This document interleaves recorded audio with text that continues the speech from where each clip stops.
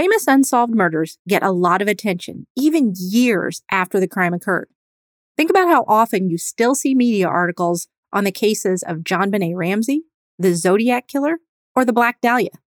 In his book, A Long Walk Home, award-winning journalist Joe Strupp outlines the case of 17-year-old Carol Ann Farino in a small town just 10 miles away from New York City. I'm so glad that you've joined me for this episode of The Unlovely Truth. I'm your host, private investigator Lori Morrison. Let's tackle another story from the world of true crime, and then we'll see what spiritual and safety tips we can pull out of it. I believe that every Christian's calling is to be a different kind of PI, a person of impact. So stick around because we're going to talk about a practical way to do just that.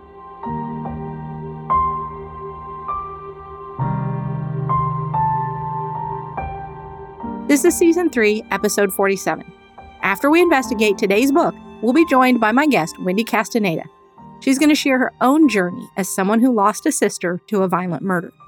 Imagine your teenage daughter or son or a nephew or niece or just someone that you love that has a part-time job in a small and seemingly safe community.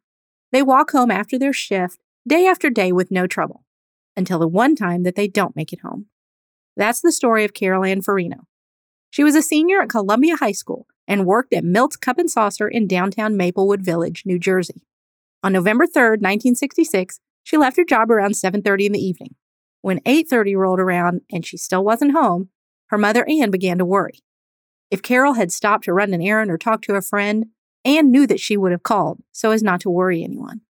Carol's father worked a job that had him up very early in the mornings, so he was already asleep that night. Carol's younger sister, Cynthia, was sent upstairs to wake him. He searched the town's teen hangouts, while Ann called anyone that she thought might possibly know where Carol was. But no one knew a thing. After a couple of hours of searching, Frank headed to the police station. When he got there, he saw a familiar dark blue coat draped over a chair. It was Carol's. 2 hours earlier, and less than an hour after she'd last been seen, Carol's lifeless body had been found under a large tree in a neighborhood driveway. She'd been strangled. In an instant, her parents' world had been turned upside down, and so had her 11-year-old sister's. As her parents withdrew into their grief, Cynthia should have had a counselor or someone to help her with the issues that she was suddenly facing. She didn't get any help at all. She simply became the girl whose sister was murdered. The police had found very little evidence and developed no suspects. Seemingly out of desperation, some officers fixated on Carol's father as a possible suspect. Thanksgiving was coming up, and one kind neighbor had them over so that they didn't have the pressure of preparing for their own holiday. No one invited them for Christmas, and they didn't do anything on their own. That's my first tip this week for being a person of impact. Include people you know who are suffering in your celebrations. They're probably not going to ask. They feel like they might be kind of a damper on the situation. But they need to be around people. They need to know that somebody cares. Years passed, and Carol's family was still reeling. When Cynthia got married, she wanted to do something to honor Carol's memory. Her parents refused to allow it. As time continued to pass, different men's names came up as potential suspects. But as one classmate of Carol's, who would go on to become a police officer, noted, one suspect in particular had ties to a local church whose tight-knit community might have blocked efforts to fully investigate him. Even as this book's author, journalist Joe Strupp, tried to access records from Carol's case under public record requests, he ran into bureaucratic brick walls. Personally, I've seen how hard accessing supposedly open public records can be in several of the cases I worked on. I had to make an appointment to view some, quote, public records, and was actually told that I would be limited to 1 hour.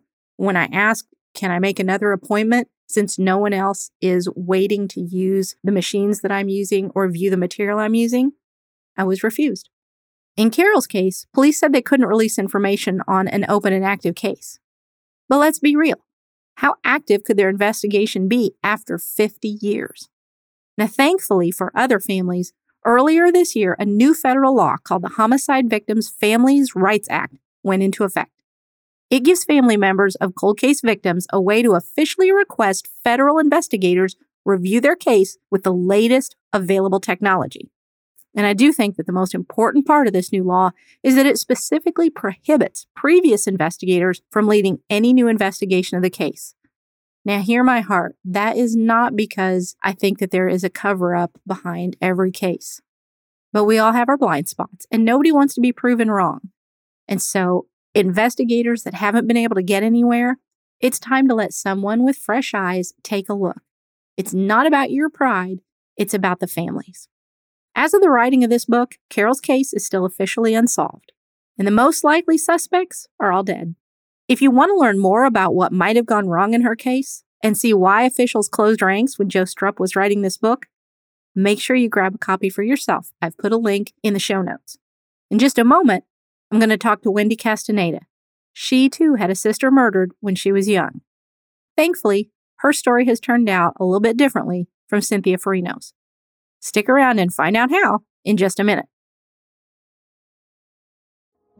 I hope that you have a wonderful Thanksgiving this week if you're listening right after this episode has dropped. And as you gear up for your Christmas shopping, please check out the show notes. I've put a link to my new book, How to Kick Fear to the Curb, private investigator-approved personal safety tips with biblical evidence to fear not. It would be a great gift for anyone that you want to give practical ways to stay safer physically and spiritually. Now let's check in with today's guest. Wendy, thank you for joining us. I really appreciate you being willing to share such a personal story. Oh, thank you, Lori, for inviting me to be a part of your podcast. I'm honored to be your guest. Well, I love how we met. We were actually introduced by former LA homicide cold case detective J. Warner Wallace. He's been a guest on my show, so check out the show notes for a link to that one. So he introduced us because he played a very important role in your life when your sister Robin was murdered. Tell us about Robin and what she was like and what it was like that day when you found out you'd lost her. Oh, Rob was just a really loving, super kind person. She had given her life to Christ about 2 years before she was murdered. And I mean, her life changed. As a matter of fact, the day that I met Jim Wallace, he called me one morning and asked me if I would just share a little bit about her, because he tries in every case to get to know his victim a little bit. And I said to him that she had given her life to Christ and that she was just a different person. And he said, I understand that. And in that moment, I knew that he was a Christian and we just had a kindred spirit. And it's really a sweet. My family and I, not just me, but my family and I, we feel like it was a divine appointment for us to meet Jim. But we didn't meet him until about 21-ish years after my sister was killed. Robin was murdered back in 1984. A lot of people ask, when I tell my story, they want to know a little bit about the details. So she was actually stabbed in the back twice. And the detectives tell us that either wound could have been fatal. So, they don't think she suffered any. So that was always a comfort to us. But the murder happened on the night of October 30th, 1984, but we didn't know about it until the 31st, which is Halloween. We had gone about our day and whatever. Robin wasn't at home because we had thought that she was going to be at a friend's house overnight on the 30th. And so when she never came home, we didn't worry about her because we thought she was gone. My eldest sister, Kim, she went to my parents' house. She wasn't living with us anymore, but she worked close by, and she went to their house and found a note from Torrance PD that said that we needed to call them. And so, she called them and they told her that she had been killed, and it just was the beginning of, a new life for us. And it still has to affect you even to this day. And not just you, but your entire family.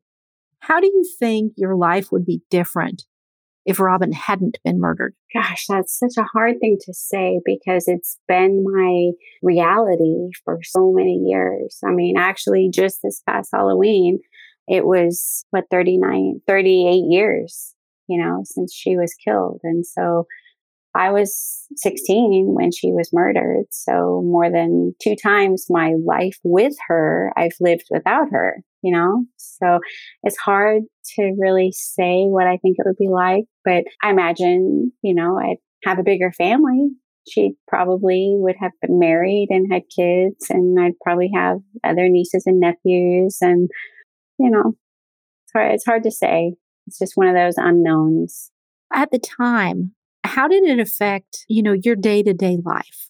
Because I think sometimes people forget that the rest of us see what happened. We maybe attend a funeral and then we go on, but you're still living day to day with, like you said, a completely altered reality. Yeah, so for me, I mean, it was hugely impactful to my entire family. But for me personally, it changed really every element probably of my life, because Robin and I'm the youngest of four. Robin was the second eldest, and she and I shared a room together. And so all of a sudden I didn't have a roommate anymore. And she was really like my best friend. I mean, we called each other pal, and I just did everything with her. She was 5.5 years older than I am. And so, she was just a big protective sister for me. And it was a big loss. It was a really big loss for me. It's true. You say, people come, they go to the funeral, and the first weeks or so after the death, there's a lot of people around, but then all of a sudden there's nobody. And so it was really hard.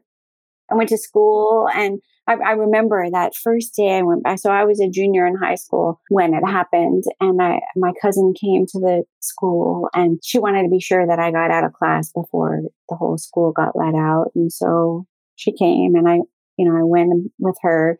But when I went back after that, it was so awkward for me. Nobody knew what to say. I mean, there's no handbook, especially not for teenagers, about how to deal with murder. There just isn't. It was hard. And Really suddenly hard. you're the girl with the murdered sister.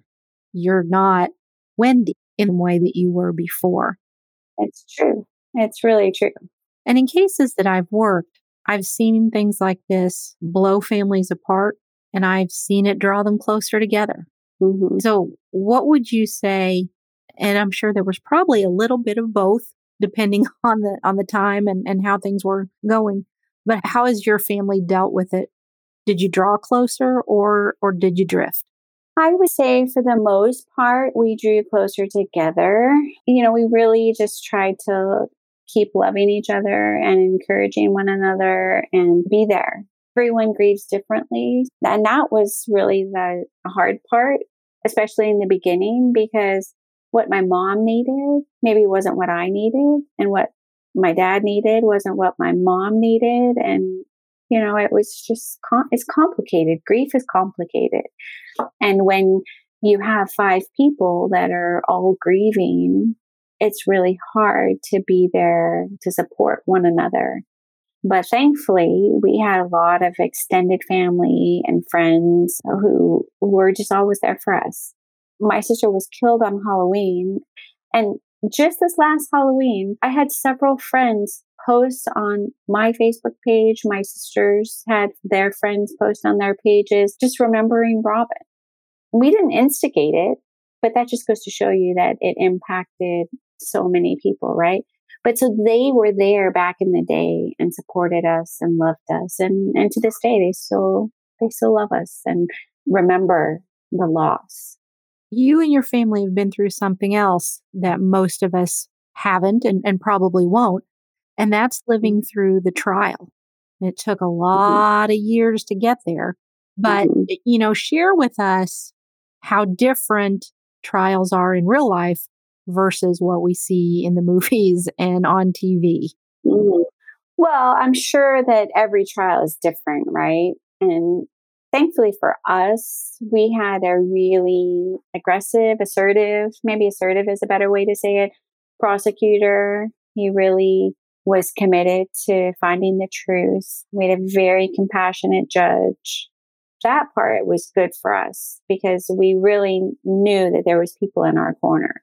The trial itself, was very, for me personally, and for my sisters as well, and my mom, it was very healing because we learned so much about the truth, right? So your podcast is called The Unlovely Truth. Yes. And it truly is unlovely to talk about murder and other kinds of crime, right? Mm-hmm. But truth is what frees us. Yes. And, as a Christian, that's my personal belief, that we have the truth in Christ, but it carries over into life. And so learning so many details that we didn't know before the trial happened, the truth about what happened was really important. I'll give you just a really simple example.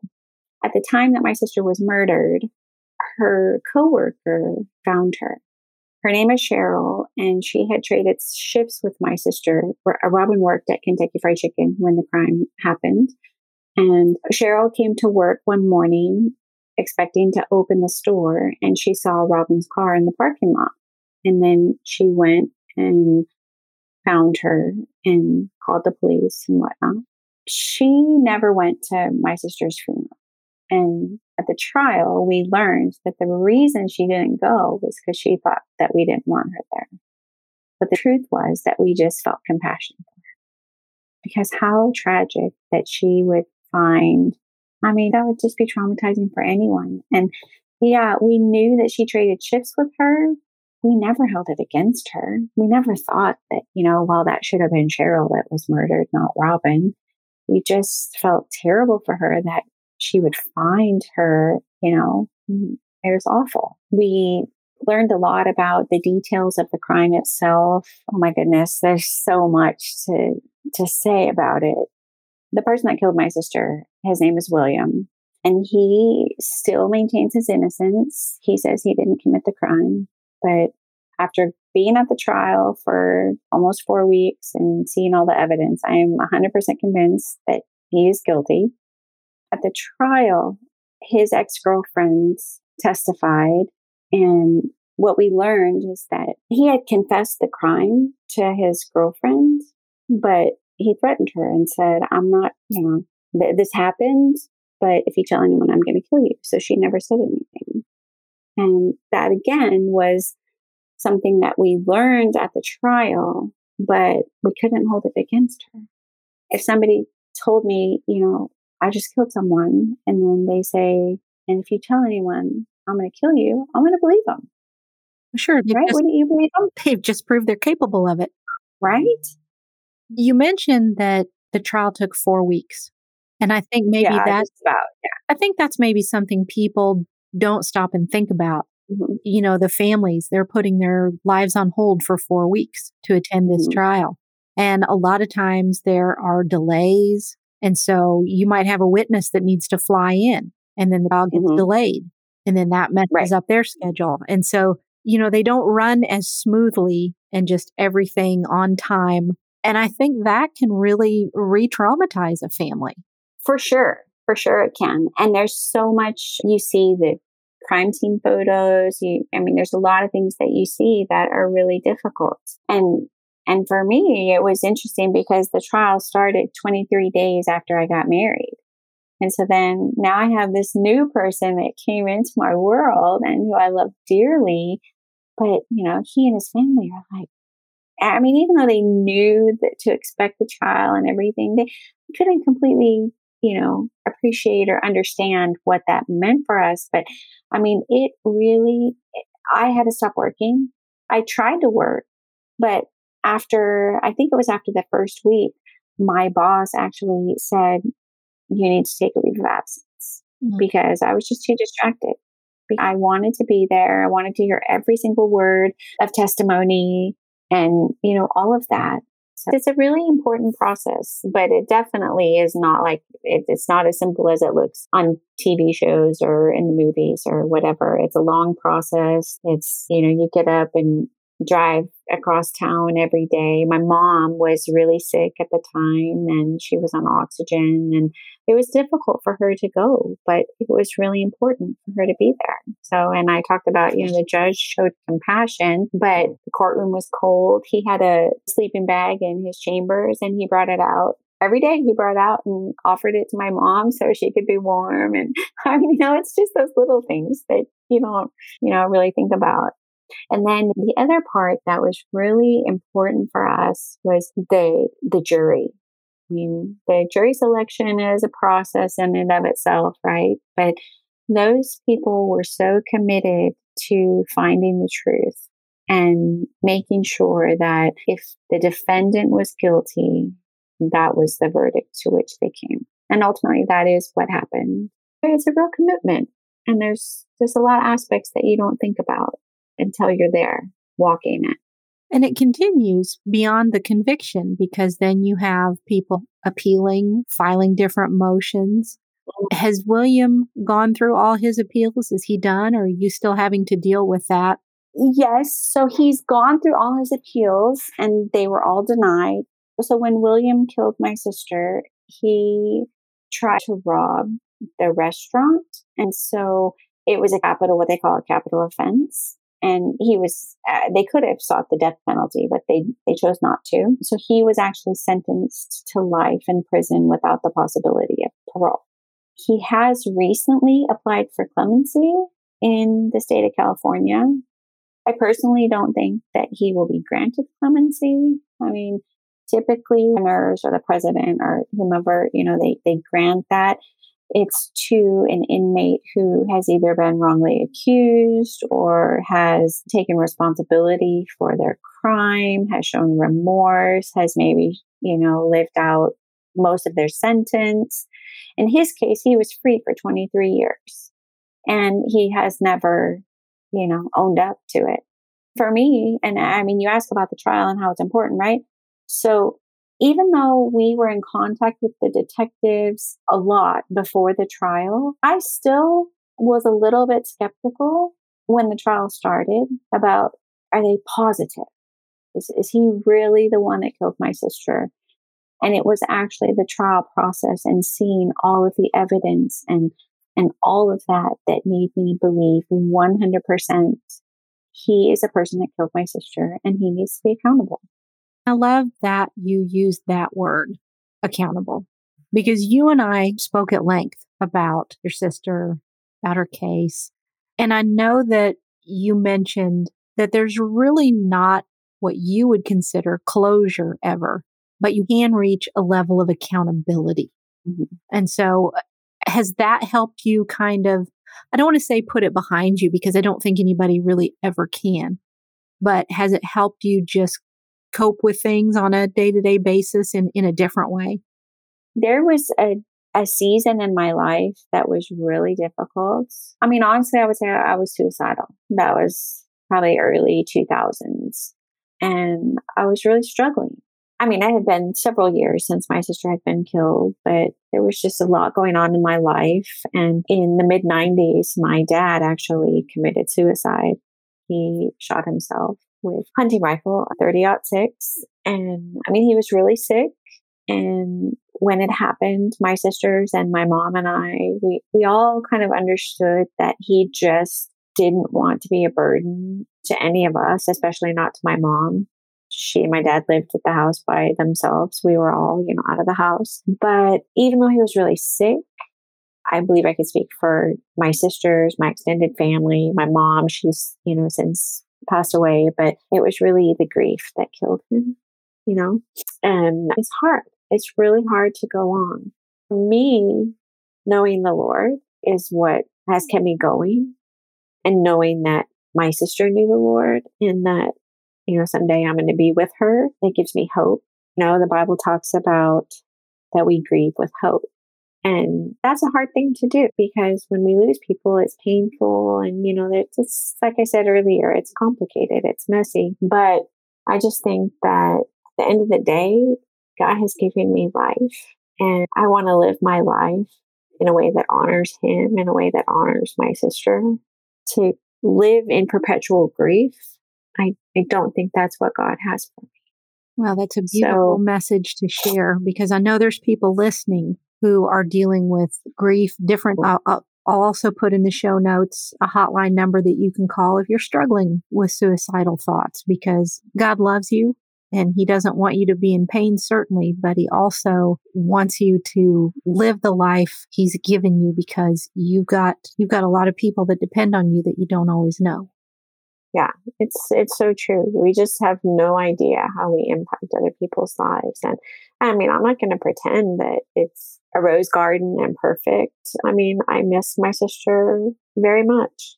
I think of her a lot, but I really believe that she would want me and the rest of my family to be enjoying life.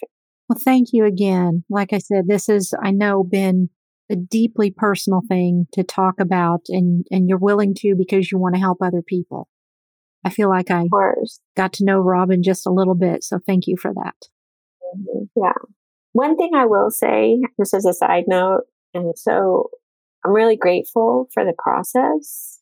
And like I said, there's so much we learned in the trial, the truth and all that brought healing to so many people. And I just want to put it out there in case any of your listeners are interested. But Dateline actually did a program about my sister's life, about my family's life. And it aired back in 2011. Ironically, the filming ended hours before my mom passed away. The title of the show is called The Night Before Halloween. And I just put it out there. So, like I said, in case anyone wants to listen, it gain a little bit deeper understanding of not just how the trial impacted me, but my entire family. One of the things that was really moving was, so it was Halloween, right, when my sister was killed. And so for 23 years, my mom never passed out Halloween candy at her house. It was just too painful. It was just too painful. And I mean, that's completely understandable, right? Yep. But once the trial happened and we went through the whole process and everything, that ironically, it was the trial was in September of that year, and William's sentencing was on the 28th of September. At some point during that season, my sister and my mom were talking, and my mom said to Kim, maybe we need to get Halloween candy. And that sounds like a really small thing, but that was huge. That is amazing. Huge because for her, it meant there was just a little piece of that joy that could come back into her life. And that really is my hope and prayer for anyone listening to this podcast, is that even in the midst of the despair, the trauma, all of that, that they might be able to just hold on to that little bit of hope that we have in God. I love that. Thank you so much. I mean, I needed to hear that. I think we all did. So appreciate you so much, Wendy. Thank you for having me. For this week's Bible passage, I want us to look in Psalm 37, verses 7 through 10, and I'm reading from the Amplified Bible. I really like the way that it has rendered this passage. Be still before the Lord. Wait patiently for Him and entrust yourself to Him.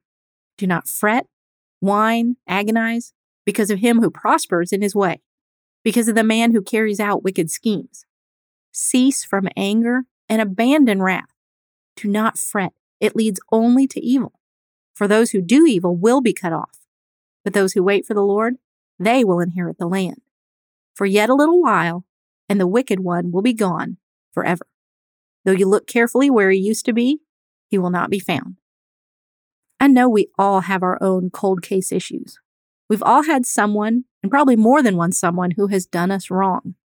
I also know that it's really hard not to complain or become sick with bitterness.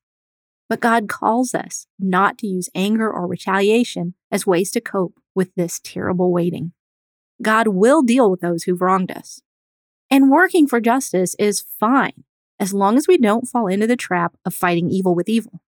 No matter how much we want justice, or for what we think is right to come to pass, we have to ask God when it's right in His time. I think we all know someone who's been waiting a very long time for some sort of justice, or at least for a resolution of a difficult part of their life. Very often, they've had support right at first, but it's faded over time. That can lead to a lot of bitterness and turmoil.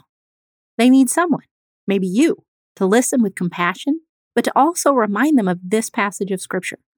We all need that friend who will step up sometimes and help us see the big picture of how God wants us to respond in difficult situations. It's not always easy, but it is a great way for you to be a different kind of PI, a person of impact. If you liked this episode, be sure to check out some earlier ones. I've put links in the show notes. I've just had so many amazing guests that I don't want you to miss a single bit of wisdom that they've shared with us. And I want to ask one thing. I need your help to grow and reach more people. And it's easy to give me a boost. Just share this episode, subscribe to the podcast, or you can give me a 5-star rating with a nice review on Amazon Podcasts. I'd be so grateful if you could. The Unlovely Truth is written and produced by me, Lori Morrison. Music is by Neocortex, and the artwork by Shelby Hyland. See you all next time.